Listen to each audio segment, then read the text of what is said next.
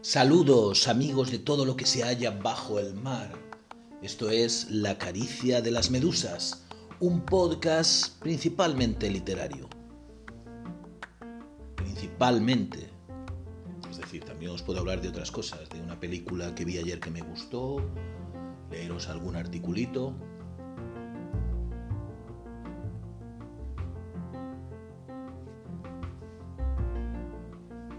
Este programa ya ha sido escuchado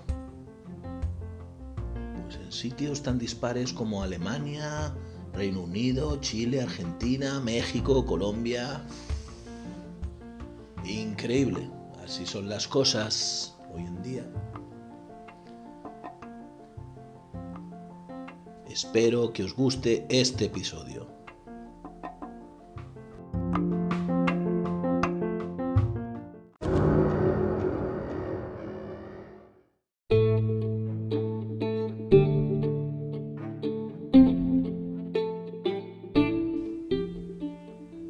Hola, feliz verano, saludos a todos y todas, amigos,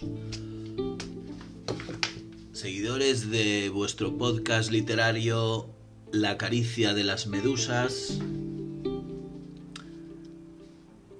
simpatizantes de todo lo que se halla bajo el mar. Este episodio lo voy a dedicar a comentar humildemente, porque se merecería mucho más, un libro, El otoño de Kropotkin, del historiador Jordi Maíz, que ha sido publicado por Libros de Anarres en Argentina, en su colección Utopía Libertaria. Bueno, conozco al autor, ya os lo digo, nos hemos conocido hace unos meses porque hemos coincidido como docentes. Él tiene más experiencia en ello que yo hacía una sustitución en un instituto, en educación secundaria. Entonces hemos hablado un poquito, nos hemos intercambiado algún libro y bueno, yo he conocido un par de él recientes. Él es historiador y sobre todo toca temas medievales. Pero bueno, aparte tiene un par de libros que basa en la figura de uno de los principales teóricos del anarquismo, como fue Piotr Kropotkin, al que se conoció como el príncipe anarquista, porque tenía, parece ser, pues familiares aristocráticos o incluso en la realeza, ¿no? Este episodio de La caricia de las medusas lo he llamado Medusas asamblearias, porque va a ir un poco de esto. Va a ser un poco una especie de homenaje en general al anarquismo, ¿no?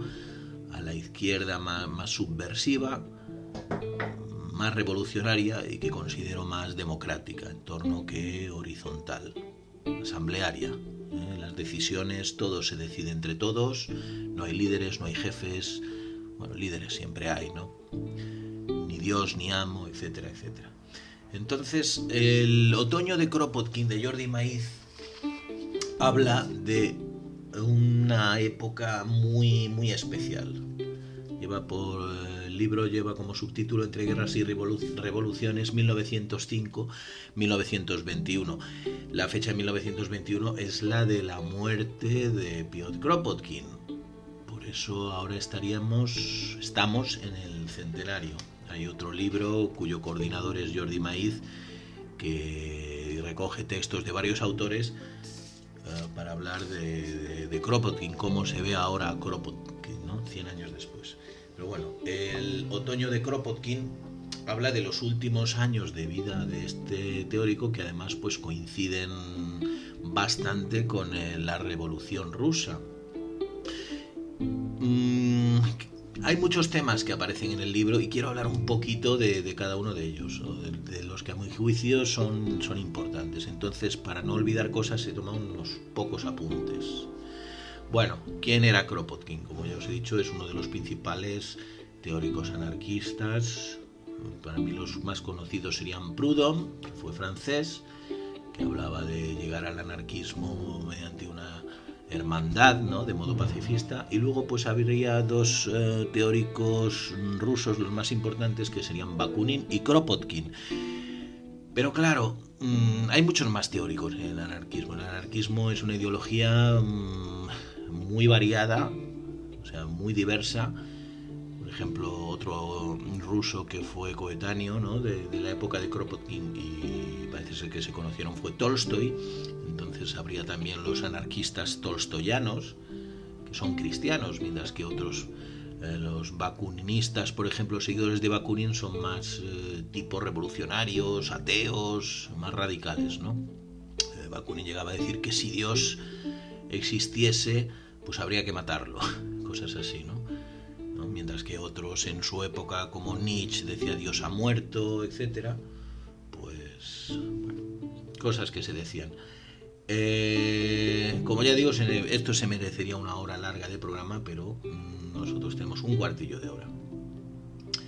El libro tiene mucha información. Considero que es una bomba informativa, como suelen ser los libros que se escriben desde un prisma antiautoritario, ¿no?, y que intenta ser muy fiel a la realidad dentro del ideario anarquista. Entonces, evidentemente, siempre se aporta información alternativa que suele haber sido censurada, perseguida. Es difícil recuperar, ¿no? Pero bueno, es un libro muy documentado, con una muy extensa bibliografía al final, y lo encuentro muy ameno. Se centra en una época pues llena de agitación social. Entonces, para mí es mucho más ameno que leerme una novela, leerme literatura, que puedes caerte entre las manos un libro muy aburrido. No ha sido así.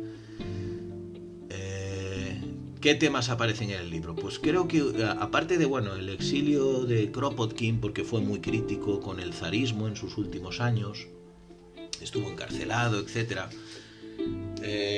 Cuando volvió a Rusia, cuando empezaba la revolución rusa, el anarquismo era importante entonces, bastante importante. Es que eso es uno de los temas, es decir, se habla de la revolución rusa, parece que fueron unos cuantos comunistas, los bolcheviques, que hicieron una revolución, se quedaron con el poder, y así pues hasta Gorbachov, ¿no? O como en la Guerra Civil Española, ¿no?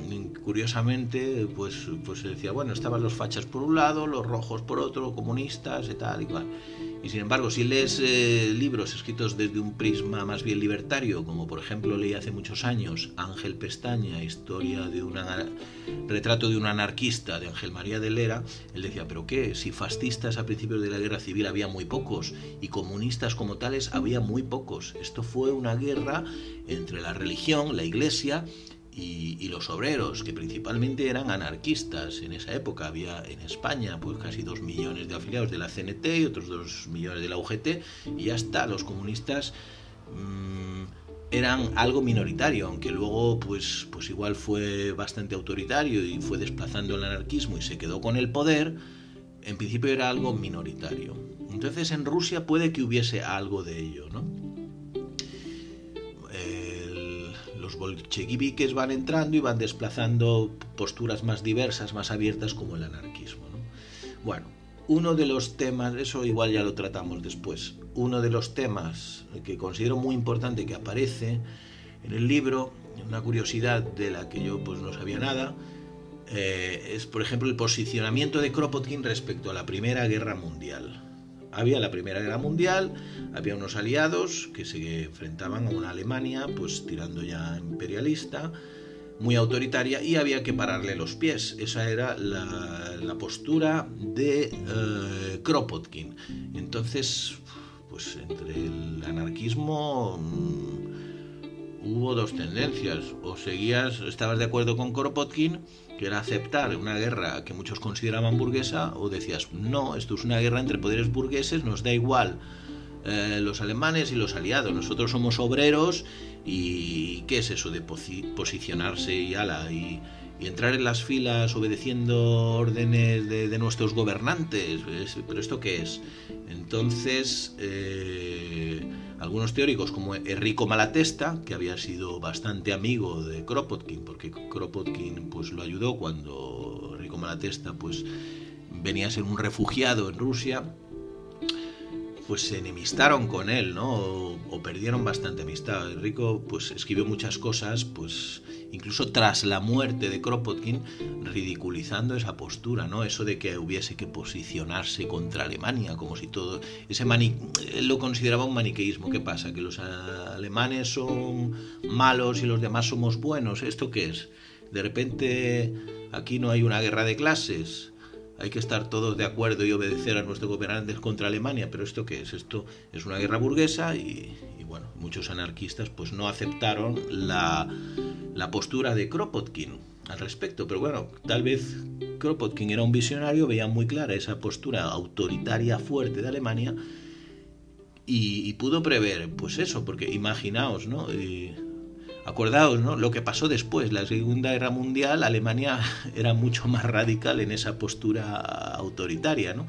Tenemos ahí el nazismo, es decir, en la época de Kropotkin, Primera Guerra Mundial, pues ya igual eran ideas que una década después ya fueron las ideas nazis que empezaron a surgir en Alemania, ¿no?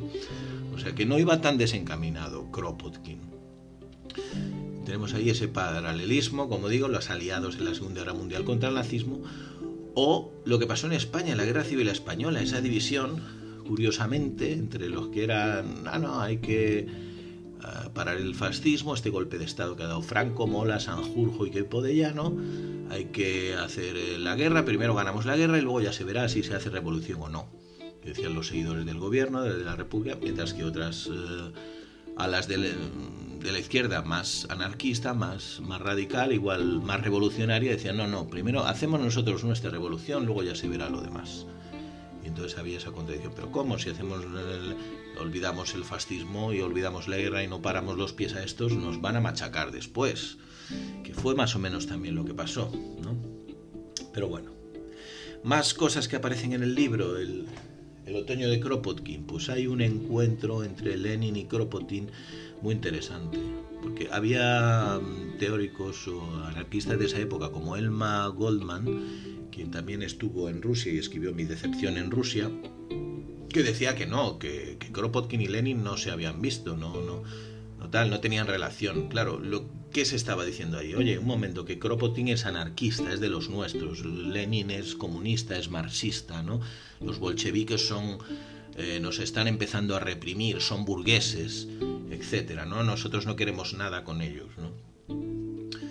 Kropotkin era un señor que estaba ya tal vez un poco viejo en esa edad, igual no estaba él para liderar una revolución y tal vez no había otros teóricos tan importantes como él en ese momento y eso facilitó pues que Lenin pudiese ser un líder más joven y líder revolucionario, líder obrero y que los bolcheviques fuesen teniendo tanto poder. Entonces aquí se habla en este libro pues de cómo se va desplazando los soviets. Los soviets eran en principio representantes del poder obrero, estaban por todas partes en Rusia, era un poder federal, representaban a los campesinos y a los obreros y fueron perdiendo poder y cada vez el poder fue más centralizado, es uno de los temas que también aparece, ¿no? Entonces Lenin, los bolcheviques, todo el poder ya empezó a ser dirigido desde las ciudades y sobre todo con gran centralización en Moscú. Kropotkin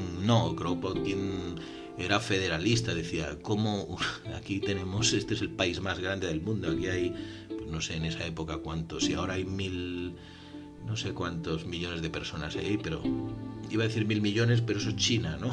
Pero Rusia sí que es el país más grande del mundo, entonces ya había bastantes millones de personas y no veía claro Kropotkin que el poder tuviese que ser centralizado. Si acaso una sociedad anarquista, federalista, pues sería posible. Ellos lo veían así. Otro tema que aparece en El otoño de Kropotkin, de Jordi Maíz, muy interesante, es si hubo crítica o hubo falta de crítica de parte de Kropotkin hacia esa conquista del poder de Lenin y los bolcheviques. Como digo, Kropotkin se encontró con Lenin, estuvieron hablando, tuvieron un encuentro.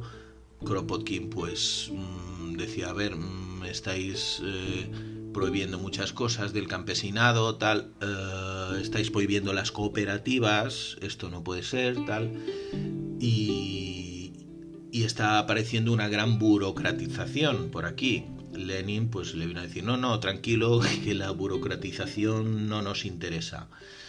Queremos controlar eso porque son restos del poder burgués zarista, ¿no? del poder anterior, y eso lo controlaremos. Y bueno, las cooperativas tal vez si las controla el Estado sí, etcétera, pero lo que sí que vamos a reprimir duramente será todo contrarrevolucionario. Entonces, claro, Kropotkin vio que Lenin era un poco así agresivo, pero le pareció bien, le pareció que tenía una fe ciega en la revolución y las cosas iban a ir bien. Pero bueno, como ya digo, muchas voces anarquistas pues decían, bueno, pero Kropotkin, que está no sé, igual daban demasiado poder a Kropotkin, que fuese Kropotkin, entonces la única voz, ¿no? Entonces del anarquismo. Entonces sí, estaban todos pendientes de él, ¿no? Era el principal líder, ¿no? Entonces se comentaba mucho, pero hay que tener en cuenta que Kropotkin pues era una persona ya mayor. Es como si yo hablé con Jordi Maíz un día y le dije, no sé, me recuerda a Chomsky, ¿no? Porque Kropotkin era un científico, por eso fue muy conocido por sus aportes científicos, principalmente como geógrafo, aparte de su ideario anarquista, de sus libros de la conquista del pan, etcétera, ¿no? La Revolución Francesa, tal. Es como Chomsky. Chomsky tiene muchos libros hoy en día, en plan sobre la política exterior de Estados Unidos, es la voz principal disidente en Estados Unidos, y sin embargo, pues hizo toda una revolución lingüística en el siglo XX, ¿no? Con su gramática generativa. Entonces, no solo es importante Chomsky, muy importante como lingüista, sino que también es importante a la vez como ideólogo. ¿Cómo separas una cosa de la otra, no? Que esto también va a ocurrir más tarde tras la muerte de Kropotkin, ¿no? Como unos partidarios solo de su labor como científico y otros principalmente de su labor como teórico anarquista. Pero claro, si hoy también decimos, es que Chomsky es el principal crítico, el principal intelectual mundial alternativo, etcétera. Bien, pero no podemos seguir echando peso encima de Chomsky, ¿no? Porque Chomsky es un señor que ya tiene 90 años y no está para guiarnos en ninguna revolución o para guiar la democratización del mundo, etcétera, por mucho que nos caiga bien. Tiene que haber otra gente trabajando, otras organizaciones, otras voces que aparezcan, etcétera. Pues igual pasó esto un poquito en la época de Kropotkin. Entonces, Ángel Pestaña también, como español delegado, fue enviado por la CNT en esa época, desde el principio de la Revolución Rusa, y se entrevistó con los Kropotkin, Sasha Kropotkin, etcétera, y también hablaba pues un poco de su decepción en Rusia, así se llama un libro además de Emma Goldman, una teórica anarquista, ¿no? Tal cual, mi decepción en Rusia. O sea, de ver cómo algo que en principio parecía una revolución, pues hasta qué punto lo es, ¿no? Se empiezan a callar voces obreras, voces más democratizadoras.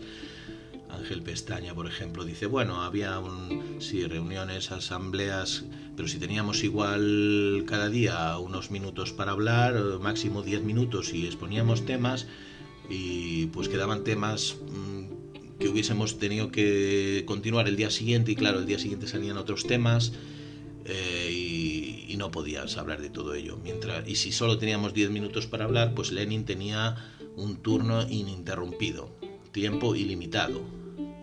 Entonces no éramos todos iguales, ¿no? Y además ellos eran burgueses, se veía ya en las formas, en las costumbres, en todo, ¿no?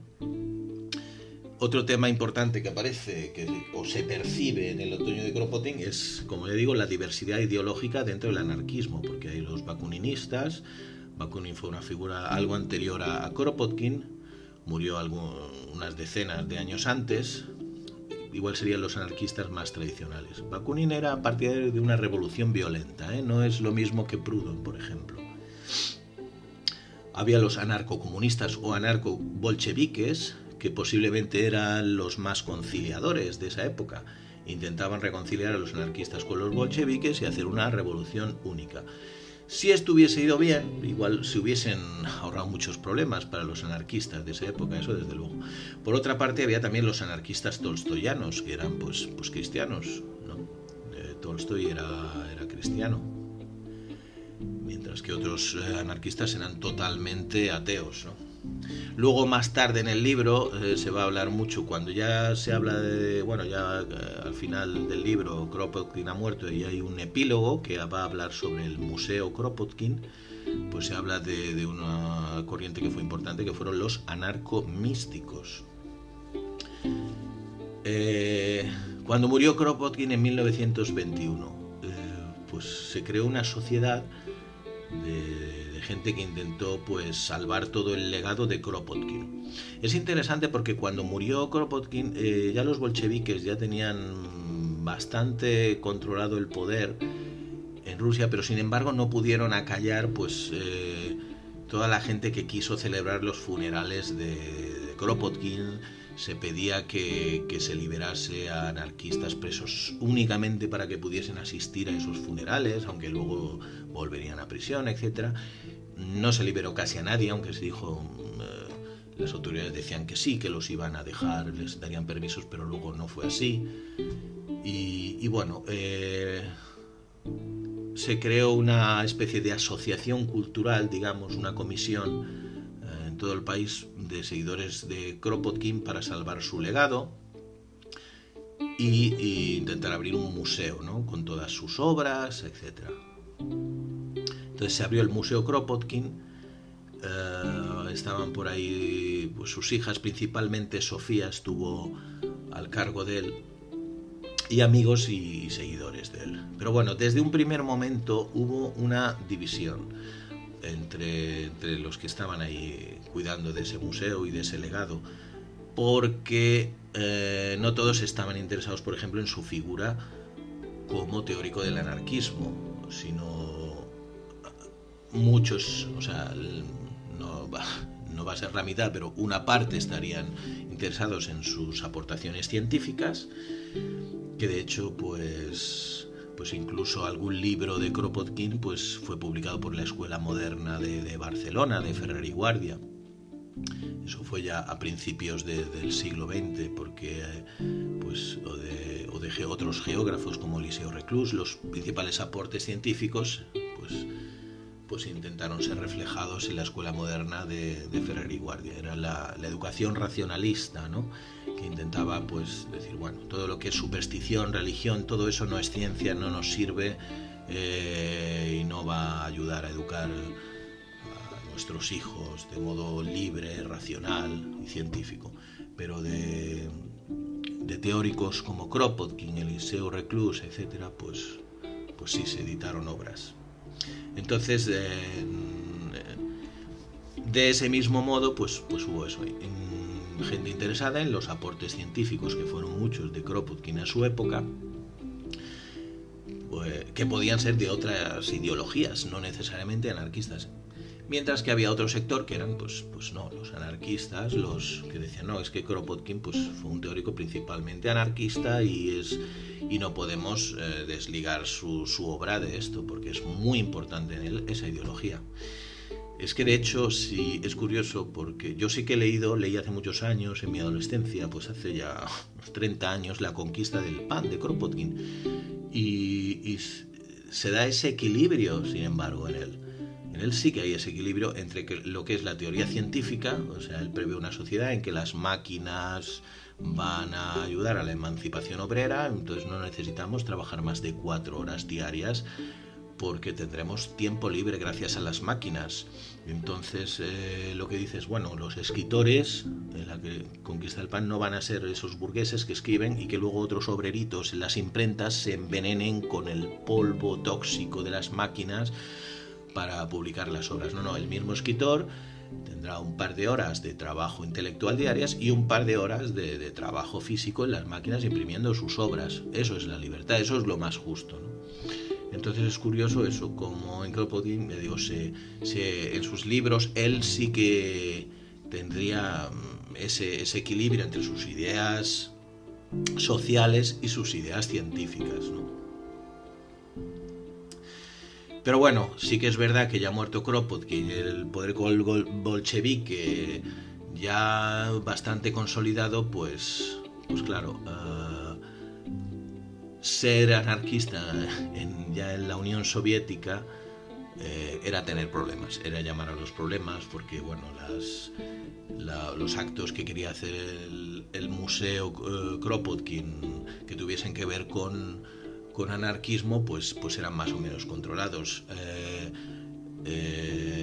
Las editoriales, las pocas anarquistas que pudiese haber en Rusia en ese momento intentando sobrevivir, pues cada vez publicaban menos cosas o publicaban de modo más clandestino. Todo intentaba ser requisado por el Estado, y de hecho el epílogo, ya digo, del otoño de Kropotkin habla de todo esto, del museo, de qué pasó, de la lucha pidiendo solidaridad internacional, que hubiese un apoyo económico por parte de Sofía Kropotkin. Pues bueno, se pudo contarse con ese apoyo económico, pero ya entrados los años 30, pues el anarquismo internacional estaba ya más preocupado por cosas más urgentes, como era frenar el nazismo en Europa o apoyar la revolución del 36-37 en España. Y bueno, y el museo Kropotkin finalmente en el 38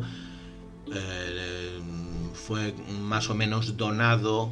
Hubo un contacto de Sofía Kropotkin con ya el gobierno stalinista para dar las obras, dar el museo, que fuese el gobierno quien gestionase aquello. Algo que Kropotkin siempre se negó a recibir ningún tipo de ayuda por parte del gobierno, de Lenin ni de nadie, porque decía, hay gente más necesitada que yo en Rusia, y no. Y un anarquista, alguien que quiere ser libre ideológicamente, no acepta subvenciones, no acepta ayudas estatales, porque considera que condicionan su ideología. Y es como decir, yo no me vendo. Entonces Kropotkin nunca se vendió. También Sofía Kropotkin, si el gobierno intentó ayudarle en algún momento, siempre dijo que no, pero vio al final, en el 38, que no podía ya mantenerse el museo, y digamos que lo cedió. Stalin tardó pocos meses en cerrarlo, y sí que pues el fondo documental pasaría al museo marxista de Moscú, el Museo de la Revolución, etcétera. Un museo pues que estaría especializado en los teóricos revolucionarios, el socialismo, etcétera. Pero claro, pasaría a un segundo plano como algo controlado por el gobierno. Y nada más, esto es lo que digo, es mi humilde comentario del otoño de Kropotkin de Jordi Maíz, que nos estará escuchando. Espero que le haya gustado. Evidentemente se puede hablar mucho más de este libro, y he querido pues incluso preparar este episodio hoy mismo, que es cuando he acabado el libro. Ya tengo las ideas aún calentitas en mi cabeza, para que se me olvide lo menos posible.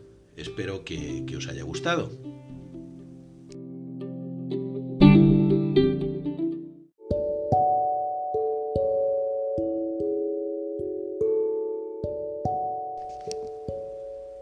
Bueno, comento una última idea a modo de postdata.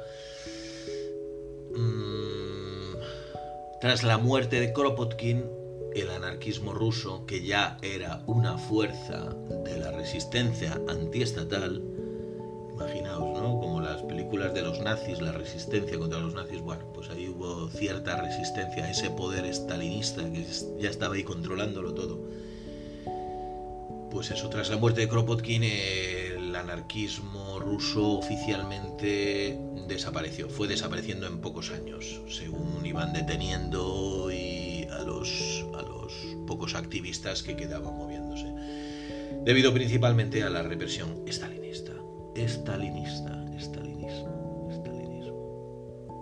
Las checas, bueno, todo esto. Si queréis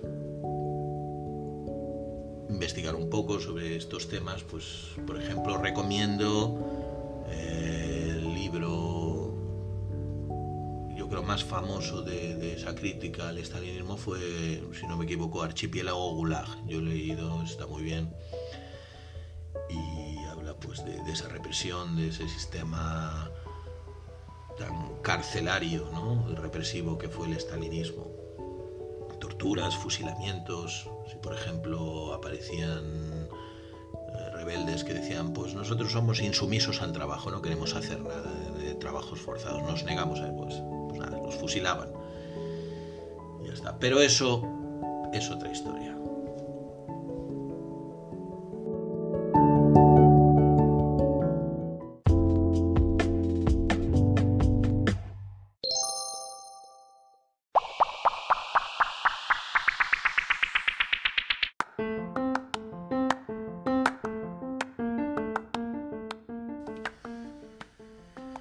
Y eso es todo.